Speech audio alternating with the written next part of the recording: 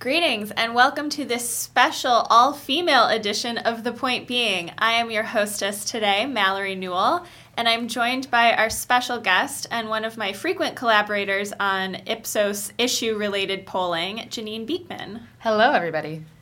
So today we are bringing you this special edition of the podcast because we wanted to talk about some research that we just released for NPR regarding Americans' views on sexual assault and sexual harassment. This is obviously, we felt, a conversation that could happen separately and could fill up tons of time. So we kept this one as a special edition separate from our midterm coverage yesterday. So Janine, we worked together on a similar poll for NPR back in December about attitudes towards sexual harassment. So this year, we decided to, sort of in the wake of the one-year anniversary of the Harvey Weinstein case blowing open and the Me Too movement really coming to light, we decided to revisit this and to also look at sexual assault. We ran two surveys at the same time to examine Americans' attitudes on both. And the first thing that I want to talk about today is that regardless of whether you're talking about sexual assault or sexual harassment, what we found in these surveys was that people's partisanship really trumps gender when it comes to shaping your views on these issues. What does that tell us? Right, exactly. So what you mean by that is that Republican women act much more like Republican men than they do Democratic women. Our political identities are really driving our attitudes more so than our gender identities. And that's super, super interesting for a gendered issue. But we're finding that, and we found that certainly over the last year that I've been working with you on multiple other issues too, where like the part of your identity that might be kind of most salient or most important to this attitude is less important than your party identity. So we found this with guns, for instance, attitudes towards gun violence. We ran several polls after major shootings over the last year, and basically people's partisanship predicted their attitudes more than whether or not they were gun owners. Same thing with other hot button issues like abortion. You know, your attitudes, depending on how the question is asked, of course, your attitudes are driven more by your party or are more easily predicted by your party ID than even things like religion and gender and other things. So this is kind of continuing in that vein. Right. And I think, you know, there's the so what angle, right? But I think one of the things that this tells us, and like Janine correctly pointed out, we've done a ton of research at Ipsos on this issue, is that now when we're in this time of uncertainty and sort of an anti-establishment era, that one that gave rise to Trump and to elected officials similar to him around the world, I think it really speaks to how this political tribalism is just constantly at the forefront of people's minds on a variety of different issues. So back to this one. So when we look at these partisan gaps, right, the differences between Democrats and Republicans, we actually see that these gaps are a little bit wider or more prevalent when it comes to sexual assault. What do you make of this? Versus sexual harassment. Right. Right, yeah. So the partisan gaps are wider when we talk about assault versus harassment. And, well, we have a very recent, very raw, salient case of sexual assault in the Kavanaugh hearings, right? Which is, you know, which was a very different story than the harassment cases that were coming out kind of at the outset of the Me Too era. So we have this clearly politically aligned assault kind of narrative in the Ford versus Kavanaugh hearings, where we kind of heard very graphically from both Kavanaugh and from Ford sort of what their stories were on assault. So it makes sense then that because the assault is so much part of the political narrative, that the party differences for assault would be wider than for harassment. Right, and we did some research separately on the confirmation of Brett Kavanaugh and found that a plurality of Americans opposed his confirmation the first time that a Supreme Court justice nominee had been underwater with the American public.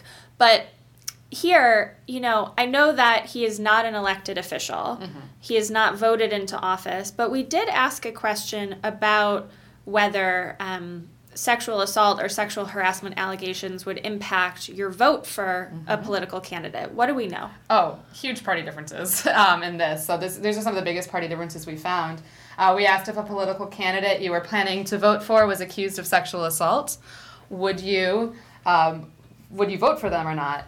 And Democrats said at 64%, no, I wouldn't vote for them, whereas Republicans, only 19% said, no, I wouldn't vote for them. So Republicans really being much, much, much more dismissive, or at least not entering into their calculus of making a voting choice, these accusations of sexual assault. And we are saying accusations, not, findings or guilty verdicts or anything like that. Right. And a majority of Republicans said that they would consider still voting for them, but it would depend on the allegations. So there's more of a gray area for that particular group.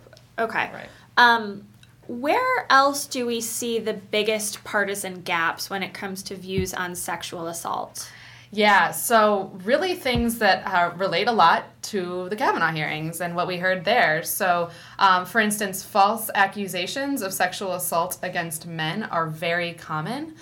Thanks, of course, to the availability heuristic, we have a very available example of at least an accusation of a false accusation.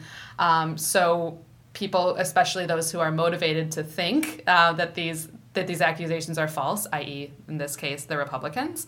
77% of Republicans versus only 37% of Democrats feel that false accusations of sexual assault against men are very common. So, of course, we know that this is not true in other data. So even though in this survey, a majority of all Americans agree that false accusations of sexual assault against men are very common, it's really a specific group, you say Republicans and men, really, are the ones that are driving this? Absolutely. And more so Republicans than men. So this is a really beautiful example of a kind of a bimodal distribution. Like, it looks, when you look at just everybody across the board, it looks like, about 50% of people think that this is that these are common, but then you split it by party, and it's way more Republicans and way fewer Democrats think that this is very common. And also, the other one is about specifically related to the Me Too movement.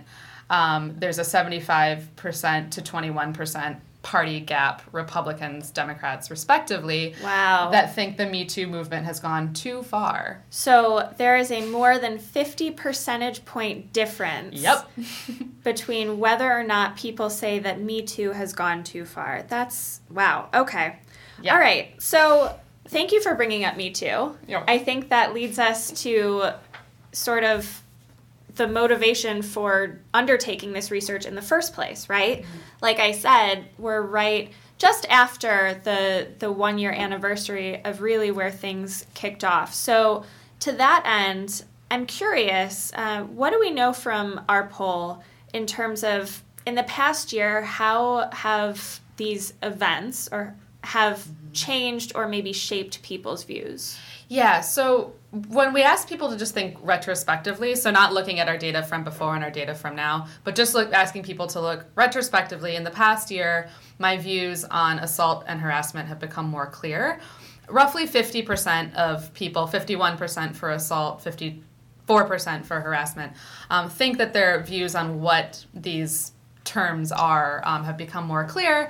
But again, we see that 50% is actually a split by party. So Democrats are 66% for both assault and harassment, more likely to say that their views have become more clear, or at least their idea of what assault and harassment are has become more clear, versus in the 40% of Republicans who aren't claiming, they're still kind of claiming, more likely to claim that it's a little bit gray or they're not clear on what these things are. Okay, so we see that Democrats and also young people, 18 to 34, are the ones that are more apt to say that in the past year their views on what constitutes these things have become more clear. Mm-hmm. Yeah. Okay. So one of obviously asking about sexual assault was something new for us this time around, but the sexual harassment component was a follow-up from a survey that we did with NPR back in December. So when looking at sexual harassment in particular, how have people's views changed, or have they changed over time?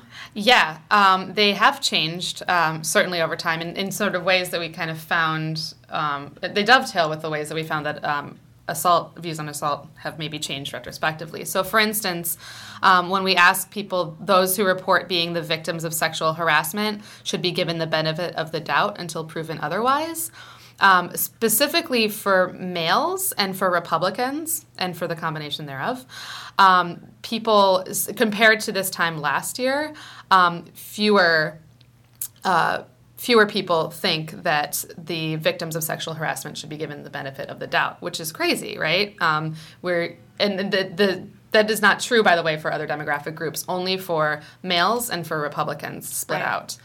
Yeah. So when you're looking at this, I think, was a really interesting juxtaposition of sort of how people's partisanship intersects with who we believe, right? When you're looking at the believability here. So to be clear, a majority of Americans, about 3/4, say that those who report being the victims of sexual harassment should be given the benefit of the doubt, as well as those accused of sexual harassment should be given the benefit of the doubt. So if you're looking at it overall, it A, has not changed from last year, and B, the numbers are really even.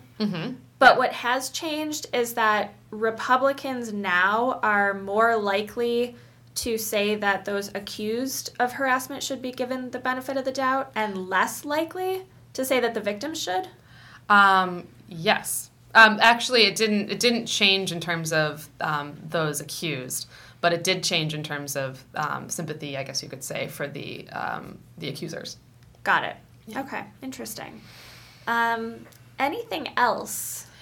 Yeah. So again, I know I keep kind of going back to Kavanaugh, but that's sort of what's forefront of mind, and we're talking about harassment now instead of assault, but still, I want to point out yet more giant party differences in terms of the nature of the accused and the accuser. So, for instance, allegations of sexual harassment are less relevant if they happened a long time ago.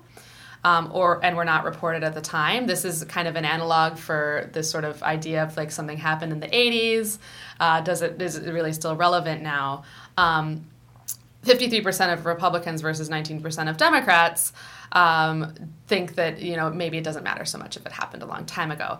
Same thing with if these allegations of sexual harassment happened when someone was young. Republicans significantly more likely than Democrats to sort of excuse it a little bit. Okay. Yeah. So setting aside partisanship for one thing, there was one interesting point that I took away from our polling. Something that was maybe potentially a little heartening, right? So one of the things that we asked, in addition to whether you would consider voting for a political candidate, was, okay, so what happens if an artist, author, celebrity that you like, that you follow their work, was accused of sexual assault or sexual harassment? Would you still support their work? And we're seeing this, right? We've seen this sort of with Louis C.K., among others, kind of stepping back into the limelight and kind of testing the waters again, with, some would argue, not really any recourse.